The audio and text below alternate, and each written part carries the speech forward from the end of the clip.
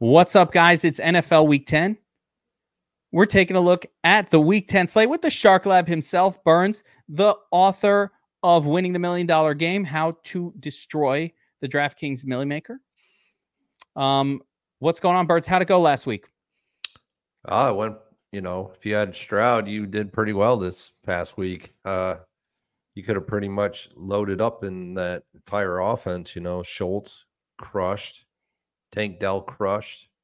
It was Noah Brown. It was Brown, who I was all over.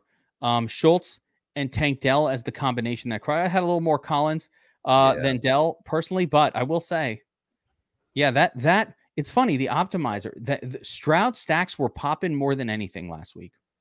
Yeah. Like that was the thing that you had to limit on the optimizer. And crazy, the week before, it was the Dak lineups that were popping and you couldn't get him out of your lineup. And he absolutely smashed. So props to the optimizer this past week for really killing it. And I'm going to bring up a couple different things here. I want to just show what the winning Millie Maker lineup was. Let's take a look here. Okay. And congratulations to Utica, who's one of the oldest time players that there is. He's been around forever. Super elite player. Gets a Millie Maker win. Throughout the DFS world now, there's who's the greatest player ever is Utica. Yeah. Little recency bias going on there.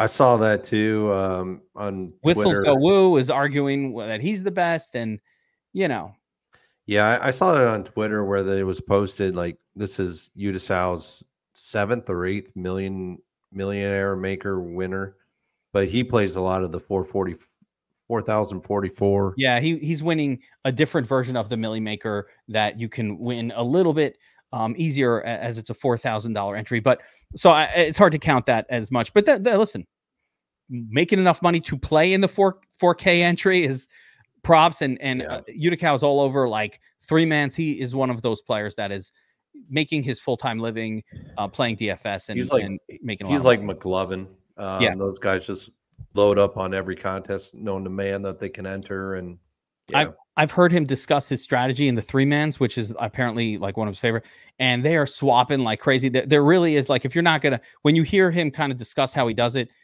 it makes you think like, oh, wow, I hope I don't want to play against those guys because like, they're not just setting a lineup and forgetting it. They're very busy making swaps and doing all that stuff. So a lot of work to pull that off. But let's take a look at the stack that won here. CJ Stroud with Dell, Brown, and Schultz, triple stack. Very achievable. CeeDee Lamb, chalky guy last week. Loved CeeDee Lamb. Here you've got a snowflake in Bijan Robinson. Didn't matter. Rachaad White, the bring back, and Jacobs in Cleveland. This was what's crazy about this lineup is, effectively these were a lot of the players that we were super high on last week. Of course, Jacobs and Lamb were some of my top plays, and Noah Brown. And then just the difference here was the triple stack. So where everybody else was getting Stroud with 1 or 2, here it took it the extra level with 3 and the bring back with Rachaad White. And it was that game was the return of the heavy game stack. Yeah. We haven't seen a lot of games like that in recent years. It just doesn't happen as often as it used to, but the heavy game stack takes it down. I love it. And of course, pick the easy choice on defense, but the hard one to pull the trigger on in terms of Cleveland being as expensive as they were. And that really, really helped this lineup. And this week you might see a lot more game stacks where people are trying to reinvent, they're trying to re-emulate what happened. It worked last week. It might fail this week. DFS, it's a game about this date and time. It's not about what happened in the past. It's about what happens now. And so this week is now. And so it's a different puzzle to solve and chasing last week's win. Now, here's a fun little note. The Millie Maker with all its entries, the second best score, 238, which was worth $100,000. And it's wild because take a look at the mini max. And of course, we had a couple of DFS Army subscribers take first and third in the mini max this week, but 248, 247. Both of these scores were good enough for second place in the 100K in the Millie Maker. But what's cool about this is, the that's a 50-cent entry. So Yeah. that's 50 cents into 10K. Pretty Yeah. damn. I'm sure what happened with our two DFS Army guys. Um, the mini max is so easy to max out. 150 lineups cost you $75. 150 lineups in the $20 milli maker is like $3,000. So It's, so much harder. if you're going to keep maxing out that milli maker, you need to understand, this is why I recommend playing in the mini max, right? Mhm. If you lose, you're going to lose 30 to 40% of your entry fees when you max out a contest if you don't win it, most of the time. I've done this too many times to go over now. I'm not going to do it right now because I'm not wasting time here. But Right. just know that every time that you enter a 150 entry contest, you know how people say, "Oh, that many entries, you have to win." That is not how it works. 93% of people that max out the milli maker every single week, 93% fail. And I've checked this over multiple years, and that 93% includes sharks like Uticow. It includes sharks like the Shark Lab over here, and it includes anybody else. No one can do it. The nice thing is, if you do eventually win it, sometimes you make a little profit and you're like, hey, great, but it's very little. And it's worse than if you just would have doubled up. Like, even when you make a little profit, it's super rare to even double your money. And then you have to get first place once in a while in order to make it worth doing. And if you never hit first, you're just destroying your bankroll. Yeah, and what a lot of people don't understand when you are putting in 150 entries into a contest like that, it's very difficult. You have a lot of different moving variables. Whether you have to use an optimizer, you can't hand build 150 lineups. I know some people who hand build them. It's incredibly difficult to do it mentally. Yeah, it's so incredible to do it. And most people use optimizers. I would say 99% of people that are mass multi-entering on a weekly basis are using an optimizer. But what's the most tricky part about it is actually being on the right players, being on the right core. Like, the top 20 lineups, every single one of them had Stroud as the quarterback. And if you didn't have Stroud last week, you weren't even in the top probably 1,000 of the milli maker. So you have to be on the right players. You have to be on the right combination of players, and pairing it all together is what wins. That's why we see so many guys or so many players that put like 5 entries in, and one of them pops off for a milli maker win, because they get a core and they build 5 lineups with a core, and that core for that week blows up, and it happens more often than not. One of the strategies I always talk about for 20 max is just that. I say, just pick one stack or two and focus on it, right? People try to spread their wings a little bit too much in those kind of contests where you're probably going to lose money anyway. You have to embrace that you're going to lose money most of the time. And once you embrace that, then you can allow your personal lean to shine through. So what was the approach with Stroud? Stroud was on my sheet last week, of course. He was one of probably 5 quarterbacks or 6 quarterbacks that I thought were in an acceptable spot this week, right? So what do you do? The first thing you should probably be doing if you're entering a milli maker is look whoever's the highest owned and probably wipe them off your list. Yeah. Hey, you know what? That's probably if it's going to be 20% or 15% of the entries with this quarterback, I'm probably not good enough to beat, 15% of 300,000. There'll be 45,000 lineups built around this quarterback. I don't know that I could build one that's better than all of theirs. So focus on one, and maybe focus on not the highest owned 1 or 2 quarterbacks, but rather the 3rd or the 4th or the 5th highest owned. That's where you can get your, I got a 4% guy. Okay, now I'm only going up against 10,000. Okay. And then you could differentiate another spot or two, and all of a sudden you've got a good lineup. Last week, listen, Stroud was going up against Shark Lab. This is some of the Shark Lab stuff, and we'll see a few spots like this week. This week. What do you always say? You say, pick the quarterback who's going up against the team that's allowing them a lot of points to quarterbacks this year, right? Sounds simple.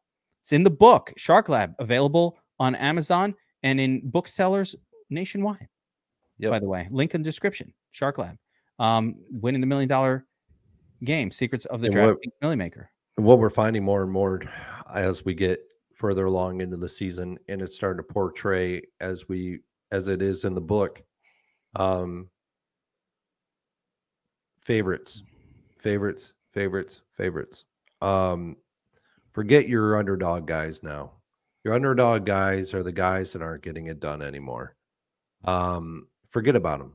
Just simply take the 10-game slate this week and wipe out all the underdogs at quarterback position. Well, let's talk that through.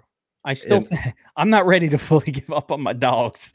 So I get it. Get it. But this is the best way. This is the most efficient way for someone if they're like, how do I pare down my quarterback player pool? This is your most efficient way. It can be as simple as this. You have a 10-game slate this week on the main slate. Take all the underdogs and just X them out. And then from there, take all your favorites. And then what you want to do is you want to look at the favorites that are going up against defenses that produce a lot of fantasy points to the particular quarterback position. All the ones that are less than 15th in the league. So like 15, 14, 13, all the way up to first in the league at producing fantasy points to the defense, to the quarterback position. All right. Those guys, you wipe out of your player pool. So now you got 5. I was hoping I was whatever it's going to be. I was hoping I was going to be able to sort this and show it on screen, but it's got all the crap in there. So it doesn't work on the DraftKings screen where you just like opponent rank 32nd. Yeah. You know, those greens. Yeah. And those are kind of ambiguous too. There's some things in there that aren't actually like what I would go by, but you know, it helps if you don't have anything else to go by. Those green numbers actually help you, but that's fantasy points per game. I think that's an acceptable metric for quarterbacks in particular. I don't mind it for that. Yardage allowed is the other one on the Statsational Power Ranking sheet where you could see, these are teams that allow a lot of points. There are so on this theme. We're going to stick with it because there are a couple games where it looks like game stacky, and so I want you to then convince me why I'm going to only focus on the one side of that game. That's a very Burnsy thing to do. So let's actually bring those up here, right? So let's talk about NFL Week 10 and the big game of the here. I got the Dom station open, so let's look at it through here, through the guise of the optimizer, right? So one of the big games is going to be the Titans at the Bengals. Houston. So what's the Texans? Yeah, the Texans at the Bengals. Thank you. Yep. And of course, we have the Bengals installed as 7-point home favorites in this game. So CJ Stroud is coming off that big game, right? CJ Stroud is coming off the slate breaker. Everybody wants to play Stroud. He's got cheap stack options going for him. The flip side, Burrow's heating up. There are some injuries at wide receiver, but that almost is better for us because now we have some salary relief at wide receiver with Burrow. Now that Higgins looks like he's going to be out, that means we'll get like Boyd or Irwin as a second stack, which is nice because now I can double stack him and it's not that expensive, even though Jace costs what he costs. So in this game, are you saying, Kevin, just ignore Stroud, as awesome as he is, focus Burrow here and make that your approach this week and, avoid the Stroud lineups, which Stroud's great. Just go Burrow and maybe that'll give an edge. Or are you say, hey, can we make an exception? How do you treat this one? I mean, maybe this will help. Through the first 9 weeks of the season, so we've had 180 lineups to actually review and look at and determine. So that's a huge amount of information. 73% of the top 20 Millie Maker lineups are rostering a favored quarterback by the ending betting lines at lock. 73%. That is not a small percentage by any stretch. And that, where that 27% came from? The first 4 weeks. So That's why I said earlier on that favorites is because we are at a point in time now where these underdog quarterbacks, we know what they are. We know what Sam Howell is going into. You're kind of saying like some of these guys were underdogs early in the season, but they probably should have been favored. That's right. And so that skews it a little bit in the first few weeks of the season. And now that we've sort of discovered who everybody is, that's right. It's the point where, so I can make an argument in this game of Stroud versus Burrow that yes, if the game plays out as the odds makers say, as much as Stroud is doing the scoring, Burrow will be answering and scoring more. So that's the argument there that, hey, he's at home, and even if Houston takes a lead, the Bengals will charge back, and that will produce goodness for Burrow. And I love Stroud. Stroud is he's an amazing kid. I got the pleasure of watching him at Ohio State for 2 years. Very great kid. Very dynamic player for Ohio State, and it's portraying into the NFL now.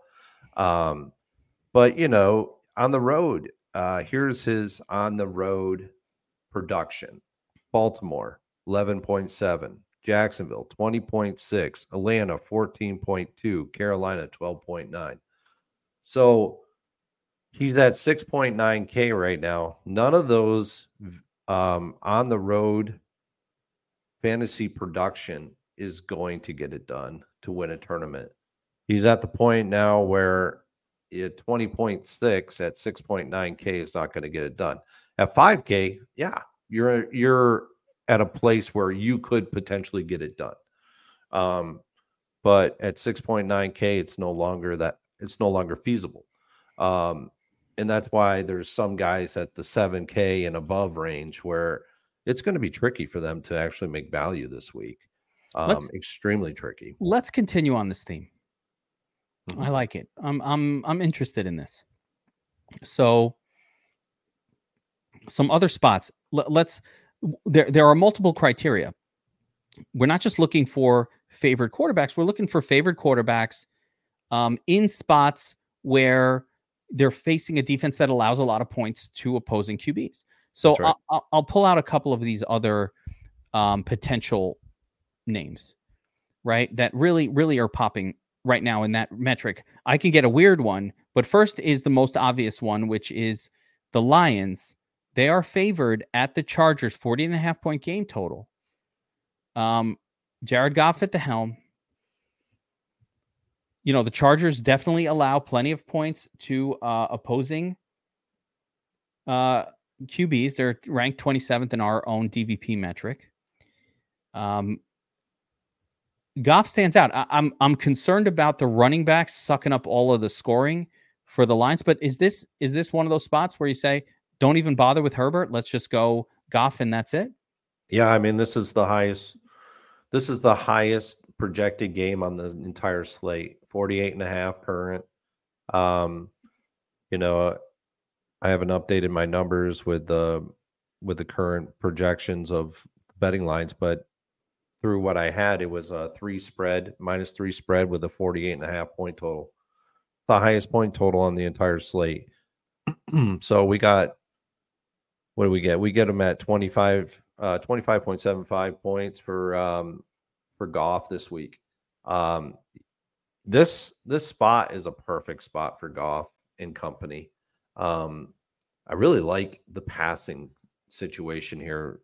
The Chargers they're not a good defense. Even I don't care what they did last week. They put it up an incredible score last week, and in the showdown slate, it was like in the captain, you had to have them in the captain, otherwise you didn't win anything. It was over 40 points from the defense. I don't care what they did; they're still a bad defense.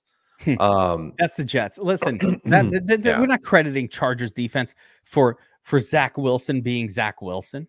Yeah, and so you got the 32nd defense against the quarterback position and average fantasy points against. That's the bottom of the barrel. You don't get any lower than that. There's 32 teams in the NFL. Yeah. The 32nd. Goff has a 96.4% QBR. It's a very good efficiency measure. Laporta, Amon-Ra, Yes. so solid this year. Jameson Williams on the outside, potentially getting better each week. Who knows? And so my I big don't, concern with Goff is Montgomery and Gibbs sort of Mhm. being focal points and sucking away all those fantasy production points potential from Goff. Like that is a real concern I have in that Yeah. game. It's a concern I think we all have. I don't know how they're going to run Montgomery coming back off of injury. How they're going to run them again? Are they just going to go playing back to the Montgomery show and forget about everyone else? Or are they going to actually, Laporta and Amon-Ra? I could see them being the highlights. These guys are going to be the part of the show. And Goff on the road has to go to these two guys and to win this game. And, do we get 48.5 points in this game as well? I could see definitely a 50-pointer, 50 to 60 points in this game for sure. Let's look around the rest of the league. So sticking with this theme of favored QBs in those elite matchups, right? I would eliminate the Ravens there. That is not an elite matchup. That is the worst matchup for opposing QBs. No point in really going there. Well, I'm looking at San Francisco on the road, but 24-point team total favored at Jacksonville. That spot does make a little bit of sense. Little Purdy action. Yeah, Purdy is in a good spot here. Jacksonville is a defense that is middling at average fantasy points against the quarterback position. He's been a very efficient quarterback this year. He's got a 105 QBR rating.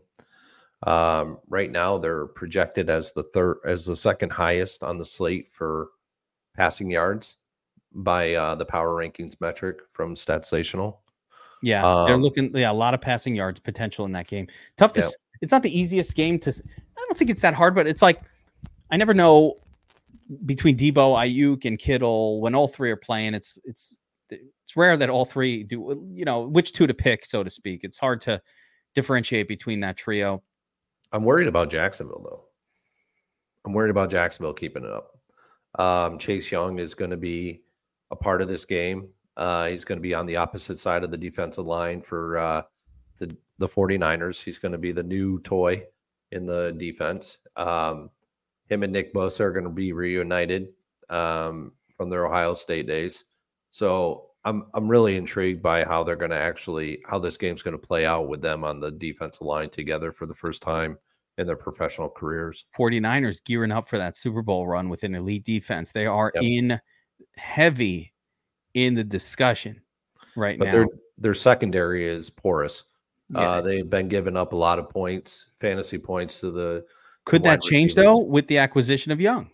It may potentially. Yeah. Less time to throw the foot. I mean, there are two ways to stop the pass, right? One of them is have great secondary, and the other one is get to the quarterback really quick. And the guy that may actually be the benefit or the beneficiary to this one is Ingram. Short passing situations. Him and Christian Kirk. If Kirk is actually in the slot this week, those two could be the beneficiaries. I could see it. All right, there's a couple of the games that I think stand out here. I have three, and it's like I think there's another obvious one here in terms of Geno Smith. Obvious in the sense that obvious in the sense that the Seahawks are at home, heavy favorite, 25.5 point team total, taking on a Washington team that is bleeding points to QBs and wide receivers. Like they're a team to target QBs and wide receivers against. The issue I have with this spot is I haven't played Geno all year for the most part. Geno has been bad. He's not easy to stack. 2 out of his 3, I'd say DK Metcalf is perennially overpriced in terms of his average production and his target share. There are just not that many targets relative to the $7K price. Lockett is really hit or miss, and Jackson Smith and Jigba is on the way up. So he's hard to stack. Mm-hmm. And they do love to focus the run when they can. But Washington games, they do produce to the QBs and the wide receivers. So how is that another one that is on the Shark Lab list this week? Yeah, it very much well is. I just say if if there was ever a game where Metcalf could actually produce a significant, we're not talking about a guy that needs to produce 35, 40 points here.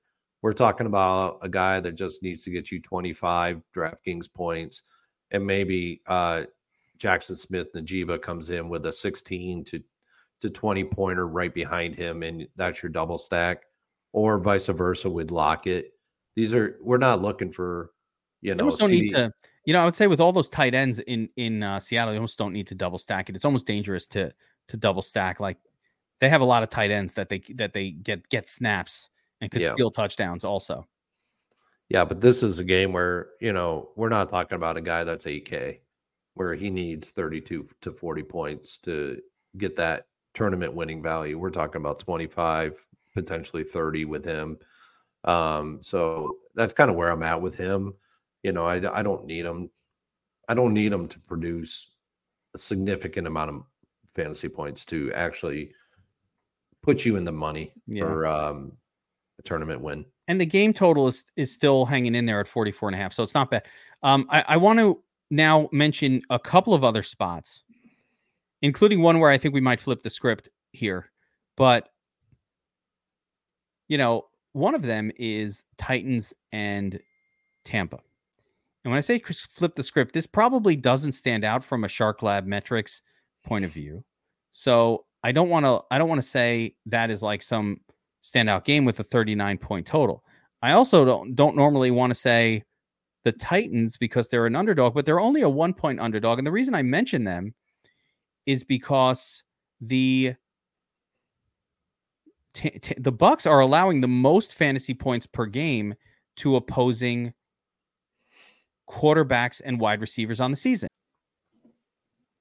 Yeah, so the Bucs basically are allowing the most fantasy points per game to opposing QBs on the season. Levis is an underdog in this game. And the other side of it is the Titans also allow a lot of points. They stop the run and they allow a lot of points to opposing QBs. So 1-point underdog, 39-point total. Can you make an exception to the Shark Lab rules for a game like this? This is almost a pick 'em, right? I mean, it's basically a -1 spread. It's basically a pick 'em. Yeah. It could go either way. We saw what Tampa Bay defense was all about last week. You can throw on them. You can, and you can throw often. And they're going to shut down your your run game. So Derrick Henry in this game could basically be avoided altogether. And so this is where you could see DeAndre Hopkins. I don't know if Traylon Burks is going to be in this game or not. But it's basically DeAndre Hopkins is the main target. Chig is another good play in this one. So those are your two main guys. And then you got Akine, who could potentially get a couple of targets in this one. But, it's DeAndre Hopkins and Chig as your main two guys, unless Traylon Burks is making a comeback for the week. I don't know. That's still up in the air. Let's so can we make an exception for Will Levis in a game? Again, there's a lot of things working against us. 39, the total's low. Mm-hmm. It's under 20. The math, what is the math telling you here, Burns? Is saying don't do it or saying YOLO, silly for the millie? Yeah, he's still an underdog in this game. I would love to see the total points go up in this game so that even if he is an underdog, he's actually above 20. That's kind of the golden number for your applied team total. He's just not there yet, but he could be an exception here. He's projected slightly under 240 yards passing, but he's had he's had some good run in the last couple of games. So, maybe we make an exception and this might be the one guy, but he's pretty cheap. I mean, he's in the 5K range. He's very inexpensive. It's a cheap stack. It works very nicely. But it is a low total game. So there's that component. I think, he's in my Millie Maker mix. I'm just wondering, how you're going to treat it. Another game here that I'm kind of like just, let's say, fringe interested in. I don't have a lot of interest, but I have a little bit of fringe interest, and that's the Cardinals at home, the return of Kyler Murray, coming off the long layoff due to injury. I don't really buy the fact that the Falcons are a favorite here. I'm throwing that out. I don't really buy that. I think that's more a reflection of the market just being like Kyler Murray is not ready, or we don't know what he's going to look like. And chances are he'll look rusty. But what if he doesn't, Burns? What if he looks like vintage Justin Fields, just running around? He's a little rusty, so he's not as programmed to stay in the pocket anymore. Like, he's running, he's doing his crazy thing, and he wins somebody $1 million, and no one was thinking of playing Kyler Murray, and that's how you win the $1 million. Yeah, this is the game that I think is going to go under the radar with Kyler Murray. What I like about it is that he's home. He's at home. He's not on the road to start. So he's got that going for him. He's got some pretty good receivers. Michael Wilson. He's got Marquise Brown, and he's got Rondell Moore. And then, you got a middling tight end with McBride. Middling? McBride is a stud. Do not disrespect the McBreezy. He's no Andrews or Kelsey by any Treasy stretch. McBreezy. We got a stud a young stud on the upswing. But he had a good game 2 weeks ago, and then he faltered since then. But you're saying he didn't do well with Clayton Tune at the helm? No, I don't think anybody would do good with him. But Tony Gonzalez could unretire, and he would do terrible with Clayton Tune. I think he's going to be probably the highest owned tight end on the slate this week. McBride? Yeah, he's going to be one of the highest owned guys. He's 3,500. I would say his ownership is going to get up there. It's going to be 15+% by the time we lock in. Oh shit. I probably should have looked at that. Yeah, he's already projecting at 21. So I have not looked, and you are correct. That is the guy for this week. He will be the cash tight end. The problem with tight ends when they're a low salaried tight end at 3,500 and they're projected to be the highest owned tight end on the entire slate, it's almost always a bad play. It's a bad play. And and it's worth fading because he's going to be well above that. And when you come into play with Millie Maker, he'll probably be about 20. He'll be definitely 20 to 30% by then. People, it's really important to understand ownership leverage in the Millie Maker and how important it is to just avoid any sort of chalk. Like, if 30% of these lineups are using Trey McBride, and that's the case, and he's just a tight end that has a wide range of outcomes. Even if he works out, like, you've got to beat 60,000 other Trey McBride lineups to have a shot. You ever notice when you're watching your scores, right? And you have a chalk player and you're very heavy on the chalk. You went over on the chalk and that guy's doing well. And like, your amount that you're winning on DraftKings, like that number is not changing when they score a touchdown. That's how you probably have a player in your lineup that's over owned. When your guys are scoring touchdowns and the amount that you're winning doesn't change, you're like, oh man. When your 2% guy scores a touchdown, you're like, you have him when the guy that you have 15% of and the field has only 2% of scores a touchdown off a big play, the amount that you're winning just changes so much. You're like, oh, something just happened, right? But when, like, we're all heavy on CeeDee Lamb and in the afternoon slate last week and Lamb scores, it doesn't affect anything. You're like, oh, wow, I was up 350 and now I'm up 352. Great. Like, it is just super. The power of ownership leverage is very important in DFS. It's hard to stress that enough. But yeah, so you're okay with Kyler Murray here. It's not like a great, Falcons are a good defense or whatever. I don't think it matters. I think it's more of just the guy's coming back. A lot of people aren't going to play him. Kyler Murray was a 7K plus player when he was healthy. He's under 6K, 5,900 for this slate. I don't think he's going to be highly owned. I just wonder what how the betting lines are going to fluctuate with this one. Now that there's the potentiality that he's going to be the starting quarterback, how are the betting lines going to fluctuate? You know, we no longer have a Tune guy in there, Clayton Tune. So the betting line, seeing that it's going to be a better quarterback, how are they going to fluctuate? So I just sorted this by ownership projection. I'm telling you, this is the first I'm looking at it. I have not had a chance to look at the main slate ownerships yet, and I have to tell you, Burns, I'm surprised. Mm-hmm. I'm disturbed. So I already see areas where we can just comfortably fade, and I like that. So Dak Prescott at 10% ownership in an obvious defense and running back situation simply does not compute for me. I'm fading it. I'm full fading it, Burns. Oh, I'm right there with you. Okay, good. Thank 16 goodness. and a half point spread on that right now at the current point in time. No way would I play Dak and CeeDee Lamb in this game. No Lamb either. Yeah, that's right.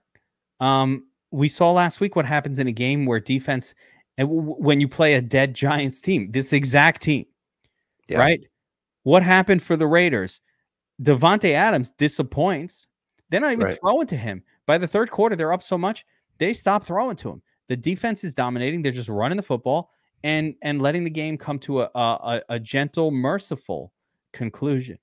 There's no reason. They're not going to be throwing in the fourth quarter. The Dallas defense might score 25 points in this game. Yeah, they got Tommy DeVito rolling out under center for the Giants, and he's by no means a quality quarterback in the NFL. You know, the greatest scene from Goodfellas featured Tommy DeVito. Yes. Are you laughing at me right now, Burns? No, I just know the scene. You think I'm funny? I know the scene. You're laughing at me right now. Am I here to amuse you? I'm here to amuse you. Your answer. That movie's actually on. Scene. Yeah, the Joe Pesci. It's actually on TV tonight too. So is it? That's awesome. Yeah. That's awesome. Love that movie. But yeah, I mean, wait, Dak, and wait, hold on.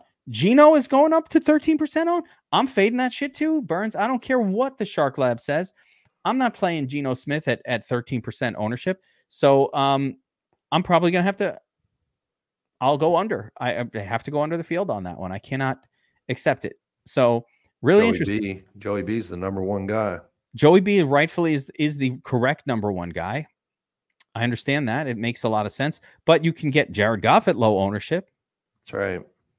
So there are some interesting spots here. Will Levis at no ownership. Not that that's like the greatest play. But even CJ Stroud, I get it, underdog. But if he's going to be 4% owned, I'm going to have some interest in him as well. Yeah, that brings more interest to him. But what I really like about Goff versus the potential for like Burrow, they're kind of in the similar situations other than the fact that Burrow's home. Imagine if Goff was home in this game, how much higher his percentage of ownership would be. He would probably be the number one guy in percentage of ownership this week if he was home. So, that's a ding to him, but at 6,400, there's been winning Millie Maker lineups that are hovering right around that 6,400 salary point for the quarterback. And I'll pull up the actual average. The average right now is 65.46 for the top 20 Millie Maker winning lineups. There you go. So, I mean, that's about what you want to be spending. Of course, that average includes occasions where the 5,500 guy gets it and occasions where the 75. But I'd love to see stats on how often like the 8K plus quarterbacks have been in those lineups. I know it a couple times.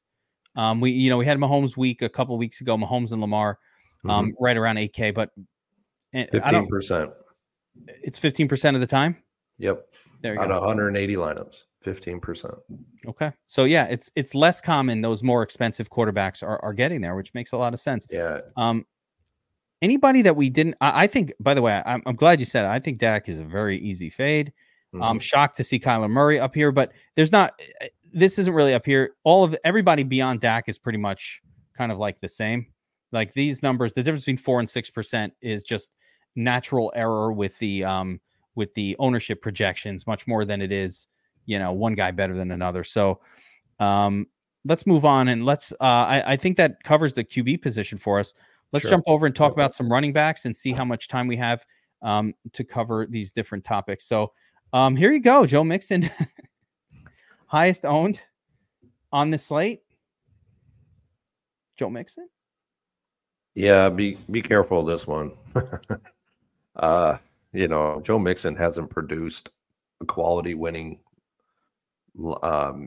fantasy production other than, I have to pull him up, but I think he's only really gotten to maybe one time this year where he has had a good score. I mean, he gets volume. He does everything that you want out of a running back, except it hasn't come together. He gets most of the carries. He's on the field for 75% of the touches, running back touches for his team. There's nothing about what he does that shouldn't produce quality fantasy outcomes, except for the fact that it hasn't. That's right. And week 8, he got 20 points against San Francisco. That's his highest production of fantasy, which is really great. Great versus San Francisco, by the way. But a 20-pointer is not going to do it at 6K, 6, 12, 8, and 24. So, he needs to be getting 25, 30. I think it's a fine play, but, the chalkiness is a little surprising. Rachaad White, another guy, he's coming on strong last few weeks, but not in a great matchup. Tennessee's pretty good against running backs. The nice thing about White is they throw to him quite a bit, but he's definitely got more duds than stud games this season.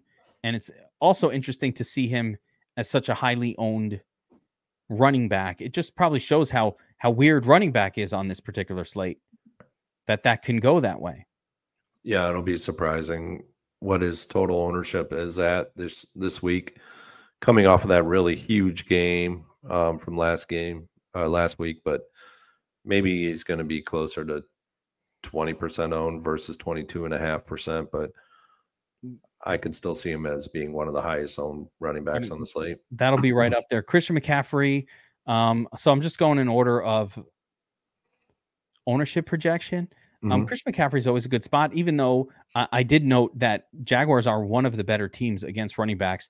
Not necessarily widely known. They're really, really good at limiting yardage to opposing running backs, but I don't think that matters that much with CM Sizzles. He's a little too good for that to matter. I'm not sure that this is a 36 plus pointer type of spot, but McCaffrey's putting up 25s and 30s like they're free. Yeah. He's going to have to push 30 plus for us this week to get there for tournament winning value. We're going to see it. I mean, last week we had hesitation that it was even going to get close to 250 points. We thought we were going to be more in the 2 to 220 range, but that game did it. Yeah, it got all thrown out the window. It was exactly 250. But it was that one game that really, really did it. Here's another one. Travis Etienne coming in at 17%. One of the highest owned players on the slate. Underdog San Francisco defense. I mean, I like what Etienne's doing this year, but man, if there was ever a spot that you'd be a little concerned about, this is that kind of a spot. He needs to put up 28 here to make value. I don't know, Burns. What do you think here? Can you go to Etienne as in this sort of situation? Again, San Francisco really good at stopping the run. This one's tough, and they made their defense better with Chase Young up front. I just don't know about this spot for him. He's not he's a good running back. I don't know. This is a really tough spot. Yeah, this is a weird week. Here's Pollard up next, and Pollard's kind of like Mixon in the sense that he's doing everything that should be done to score well as a running back. It just hasn't happened yet. If there was ever a game where Pollard should pop, this is it. Mm-hmm. Massive defense, Giants, a dead team, so to speak. When I say a dead team, the Giants, they know Tony DeVito is their quarterback. They're not out there trying their best at this point. Like, the fire is gone not for any reason other than we don't have a chance this year. We don't have a quarterback on this team that's even mildly competent. So they're just kind of like, think of the Raiders before they got rid of McDaniels, when they hated the coach and they went out and they played, but with a little bit less fire than they would, because they're like, fuck this guy. We hate. Did you hear the story of McDaniels? Did you hear what he said in the locker room? The Jay Glazer story that he shared? No. McDaniels. So I can't remember the name, but basically one of the guys who's one of their coaches, the guy who took over as head coach. What's the name? Calais Campbell? Something like that, yeah. I don't remember. I'm sorry, guys. I don't remember his name. But the guy who took over, he's a former player, I think, on, I don't even know I lost my knowledge of that. But all I know is he was talking about a game, the Super Bowl, where they beat the Patriots, and he was talking, it was Giant. He's a former Giant. You should know this. Yep. It was so he was talking about the Giants beating the Patriots in the Super Bowl, and he said, our team had this confidence, and he's like gassing up the team about how we knew we were going to win every game, even though nobody believed in us. And he's doing this powerful speech, and he's gassing up the team, and come on, we can do it. You just have to know you're going to win. And then McDaniels, after he fires up the team loudly, audibly in front of people, said, don't you ever talk bad about the Patriots in front of me. I'm like, what? Is this guy for real? Is he joking? And the whole team was like, dude, what the fuck is wrong with you? That was the move, apparently, that got him fired. That was the final straw. How dare you talk bad about the Patriots in my presence? What are you, nuts? What a douche. Oh, yeah.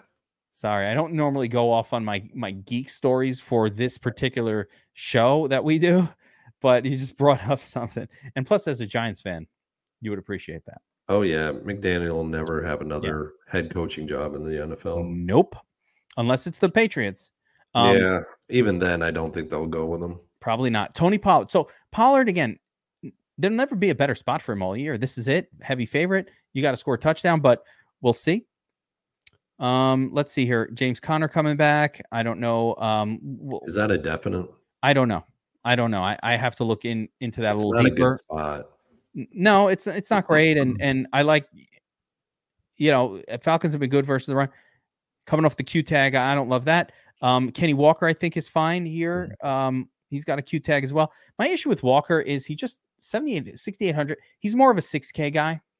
Like, he does not. He's all yardage and touchdowns, and he's more of the kind of player that'll get you 22, but maybe not a 30. So, I will say, if he's out, this is a hell of a spot for Charbonnet. Ooh, that would be nice. If it gets ruled out that Walker's ruled out, it's one hell of a spot for Charbonnet because he is a pass-catching running back. I would love to have a lock button salary relief running back available to me on this slate. That would be so helpful. We kind of do with one right now. All right. Well, I can't wait to get to that one. And obviously, they're not that high up on the list. He's coming up in a couple. Okay. I can't wait to find out. All right. So just continuing on through, you got Alexander Madison here. No more Cam Akers. I think Madison is fine. It's acceptable. Not a good spot, but whatever. I'd rather have a favored running back going up against a bad rush defense, but beggars can't be choosers, I guess. Bijan, dead to me. But he's it's gonna happen for Bijan one of these weeks. It's just been difficult to ride it with him waiting and just watching Arthur Smith just not play him. Yeah, it's been tough. It was really tough watching it last week. I was like, man, this guy's in such a great spot, and he failed because of the scheme. Yeah, no, it's not nothing to do with Bijan. It's just the coach didn't put him in the game. Why? Inexplicable. Inexplicable. Is it Kamara or Aaron Jones? It's got to be Aaron Jones. Nope. It's actually Najee Harris at 4,900. Really? He's in a good spot. You could even go with Jalen Warren in this one, too. I was going to say, how'd you pick Harris over Warren? They're kind of the same guy. I mean, the only thing is that they're like $100 apart. Right now, Najee Harris is projecting better than Jalen Warren. Other than that, it's almost like splitting hairs between these two guys. Najee Harris got the touchdown last time. So he's starting to get more run in this offense. Let me pull him up. Yeah, let's pull that up because I really would. Yeah, I love the matchup. I actually when I got to that game, my prime thought was like, oh, this is such a good matchup. I wish I could play these running backs, but they're so it's such a split. It's difficult, right, to pick one. Yeah, I guess. I mean, he got 4 targets. 16 rushes last week. He got 16 rushes, 69 yards, and a touchdown. And he had 4 targets. Let's see what Warren got. Warren was 11 attempts. He had more yardage on the ground, and he had 3 targets. Warren did better with less than Najee Harris, but Najee Harris got the touchdown. I think Warren's the better player. He is the better player. And Najee's got some, he's got some miles on his treads as an NFL running back, whereas Warren doesn't have those. You're looking at the power ranking sheet, which shows that this game is a plus matchup for running backs. I saw the same sheet, and I want to believe, but it is hard to believe in either of these guys getting more than 15 or 16 fantasy points, even on the best of circumstances. And I think with these two, if you get because they're at 4,900 and 5K, that if you get that 16 to 20 points, I think that's actually enough. It may be enough for you because they are priced so low. Now, if Najee was 5,500, it would be a no-go because he's just not producing at that level. But Warren is actually 2x his salary right now and fantasy points per game. But I mean, one of those two guys could make it there. Najee's a little higher owned than I would have liked him to be. I would actually like him to be in the 6% range. Then he's worth it more. I was shocked to see that he's going to be 10%. I think that's a reflection of thing. It's a reflection of what the running back position looks like this week. In my first look lineup, I didn't realize Montgomery would be back, and I said Jahmyr Gibbs is the smash spot of the year. You can lock that, and then all we have to do is figure out a second guy. But that was taken away from us, and so I'm going to ask you, as we've gone through this running back, it's tough. It's a tough one this week. I think this is where the week is going to be made or broken. It's going to be a running back, and you might have to get weird with players that haven't been productive all year, just kind of hoping that this will be the week that they turn it around, which sucks. I hate doing that. But it, might have to get a little crazy with Tony Pollard, or who hasn't had a good game yet, or someone like Joe Mixon, who does not stand out at all as a good play. I don't think you play Gibbs or Montgomery. I think they're both priced as if the other one isn't playing. So I don't think I can do that. Whew. Najee. It's tough. It's a tough I'm going to throw one other name out, which is Aaron Jones. Yeah, AJ's. Let's see what he looks like here. I mean, last week, 20 carries, some targets. They gave him the full workload. The fact that he has a consistent lifetime Q tag on him, that don't make me happy. It's not something I like. It's not something I prefer to see, but 20 carries last week, 6 targets, 4 receptions. So they're throwing to him. They are. The only problem is that Pittsburgh's actually really good against pass catching running backs. Pass catching, fine, but they're not that good against running backs, and they allow plenty of yards to runners. They do. And it's not like, I think we're pretty confident that AJ Dillon is not good.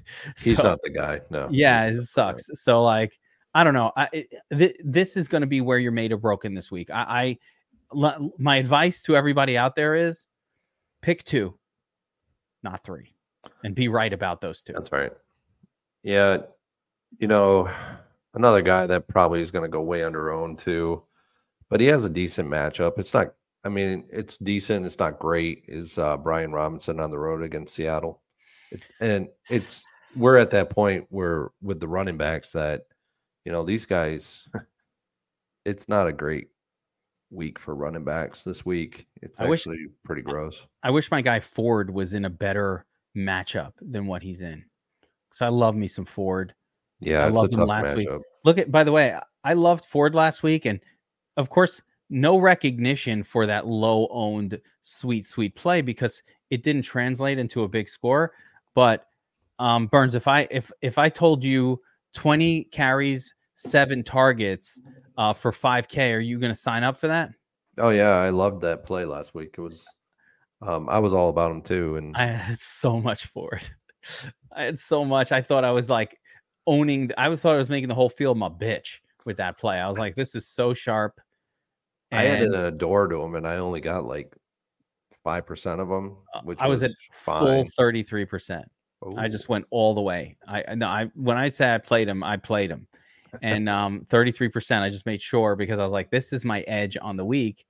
And of course, he did it, but he didn't do it. It's still okay, yeah, but it didn't break the slate like it should have with that volume. And you know what? I'll do it again every time. You give me that volume, I'm in. yeah. The volume with Brian Robinson and it's just not there. Brian Robinson actually had a bunch of carries last week, but the week before, it's like some other dude emerged, and yeah, he's not getting 20 touch. He did get touches last week. It's just Um, not sustainable.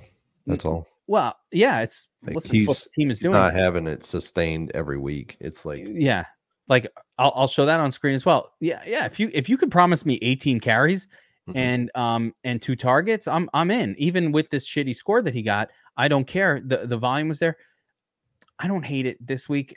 It's just they're an underdog. They're on the road, and it's not as good of a spot. It's not as good of a spot. But yeah, if the week before he's getting 10 carries or 8 carries or 10 carries and 2 targets, so that's a disaster, right?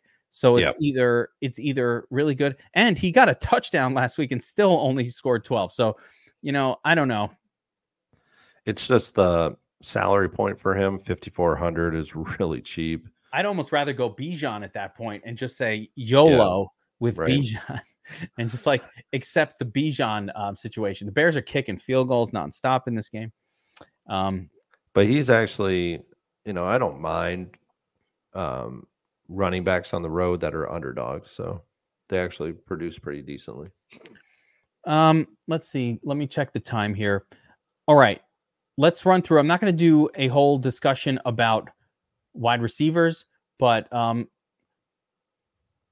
you have any flag plants here in the stud zone that you want to sort of tell me about that stand out for you? Yeah, at wide receiver. Yeah. Yeah, my flag plant. If I had Wait, can I guess? the yeah, go ahead. Amon Ra. Yeah, he's my flag plant. Yeah. And then second flag plant would probably be at that higher level as Jamar Chase. Yeah, I agree on both of those. Two best plays. Lamb fadeable. Keenan Allen, not so okay, but a little pricey for who he is. It is, but he's the only guy in town now that we Yeah. have pretty much everybody out of consequence. Palmer, Mike Williams, but the only guy that could vulture him is Eckler. So Yeah, makes sense. Scrolling down a little bit here, in the middling zone, let's call it sub 7 to 5K. Anybody popping off the board for you in particular? I mean, it's a big zone, and I want to keep it really brief. yeah, like it's below 7K range. I don't mind a couple of these guys in the 6K range. I don't mind Kirk against San Francisco. San Francisco has a pretty poor secondary. But Lawrence, he's gonna get a lot of pressure in this game. We talked about it. Chase Young meeting back up with Nick Bosa, reuniting. First time in professional career of doing so. Don't mind DeAndre Hopkins this week against a mediocre secondary of Tampa Bay. There's a couple others in here. You got McLaurin again this week. He's going up against a porous secondary with Seattle, but they're getting better. So, don't go overboard here. There's some other real decent spots, but those are the highlights. Yeah, I mean, I'll throw a couple of names out there as well, and I agree with everybody that you mentioned. I like all those guys. I would throw probably Drake London in that mix as well, coming back, and as long as it's Taylor Heineke, he plays competent QB. Similar Marquise Brown with Kyler Murray, but probably only with Kyler Murray. But I like these WR1s that you can get in the cheaper, in the low 5K range. I think the really popular guys are going to be Tyler Boyd and now Trent Irwin as your cheap paydown option with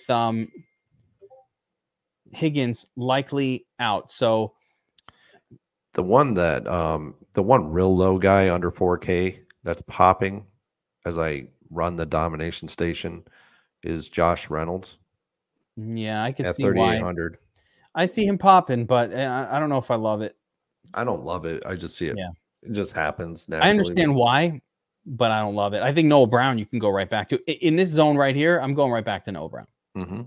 As long as Robert Woods is out, Noah Brown has been getting it's not like a crazy pop. He gets 4 or 5 targets, 4. On the bad game, he gets you. No one was expecting 30. We weren't expecting that, but no. But he did it last year with the Cowboys. Yeah, he can go off. He's not a young player. He's an older player. Noah Brown, 6 targets at 3,700. That's all you really need. I more expect like this result, the 8.7, or that extra target, and now it's 12.2. But that's okay for 3,700, especially when you have that massive upside of he could pop off and it's a good game and we want to target this game. So that's another guy that I'm looking at. You already mentioned Trey McBride is a popular tight end this week. Anybody else jumping off the page for you? Another guy's that'd be Sam Laporta. Oh yeah, Sam Laporta is probably my number one guy. Other guys that are popping off, Thomas with Washington. He's another guy. Let me just pull it up. Logan here. Thomas is always like he lulls you to sleep and then he has a big game. Yeah. Actually, to tell you the truth, now that Higgins is out in the Cincinnati game, I think you can go right to Irv Smith in this game. Listen, I like the price point, so I'm not going to argue with you too hard against Irv Smith. Don't love him, but like it. Chigakonkwo as well. Stands out a little bit. You can go right back to Dalton Schultz as well, too. Yeah. I'm on that group. What do you think of Tay? Who's that? Taysom Hill, man. He's been putting up big numbers week after week. He has, and he does it in he does it in unconventional ways. Yeah, I'm just not on him. It's just a weird matchup for them. Come back down to earth week for Taysom Hill. I think so. After, the first 5 weeks of the season with 3s and 4s and 2s, he's giving you 20 points 2 weeks in a row. It's tough to chase that chalk. I'm getting offers for Taysom Hill in my dynasty leagues. Hey, you might want to take him. I'm thinking I'm mulling one over right now as we speak. All right, defense. Always love talking about defenses with you, Burns. Yeah. Just give me your top 3 here. We'll go over everything, of course, on tournament tactics as well. We'll get a little more in depth, but give me your top 3 defenses for the slate before we have to go.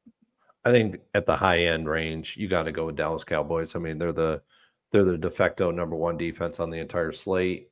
At 4,400, they're facing a Giants offense that is just in shambles right now. They've gone through 3, and they could go through 4 quarterbacks this year. With DeVito could potentially get knocked out of this game, and then they bring in Barkley. It could happen. After that, I've been toying with how I want to attack this slate, but one defense I'm really intrigued by is the Tennessee Titans on the road. Right now, they're projected for an applied team total over 18, and that's kind of my marker for away underdog is an applied team total of 18 and greater. And so they're meeting that, but they also meet a lot of different metrics along the way as well that are popping, and they're popping in my defensive model as well. So at that middle salaried range of, I think they're at 3,300. They are popping like crazy right now. And then from there, there's a couple other defenses that are in a pretty decent spot at their salary point, which is and I'll go as low as 2,800 to Cincinnati. Bengals. Okay, no one's playing that. That is crazy. Now I'm going to throw one out there because I need to get my my 2 cents in here on the cheapest viable defense.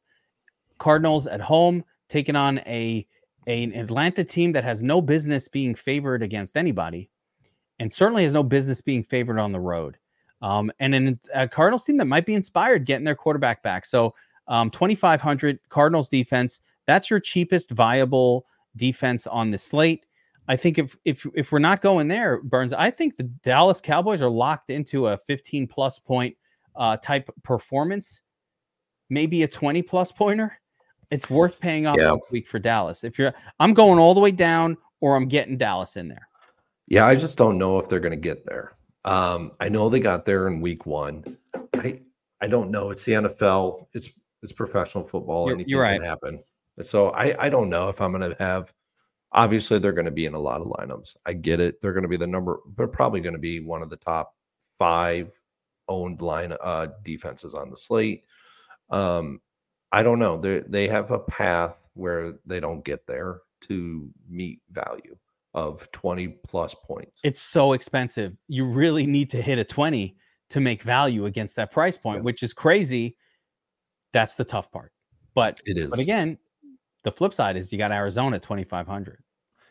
Yeah, and Arizona has done it in the past. They did it against Washington in week 1, where I think they got 16 or 17 points in week 1.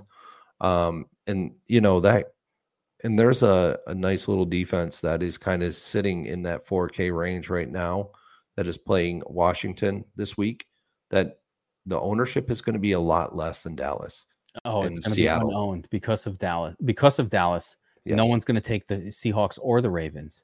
That's right. So, yeah, if you wanted to get different, silly, they're going to suck in all the ownership of like this whole price range. Everybody's just going to be like, let me just get to Dallas at that point. That is expensive for a defense, though. 4,400 is not the type of defense you want to play on a week unless you find massive value somewhere else. It is very restrictive to play that. So we'll see how it goes. Yeah. All right, Burns, let's wrap it up here, guys. If you enjoy the content, make sure you hit that like button. Let us know in the comment section below who your favorite QB wide receiver stack is to take down the Millie Maker in NFL Week 12. If you don't have it already, make sure to check out Burns's book, Winning the $1 Million Game, Secrets of the DraftKings Millie Maker. Link is description below, or just get it on Amazon. Type in Burns Millie Maker, and it will pop up. And it's a great book. It's a reference guide as well. You want to have it with you as you're building lineups. So open to the page, get all see all the metrics and everything. So make sure to check that out. And we will see you guys on top of the leaderboards.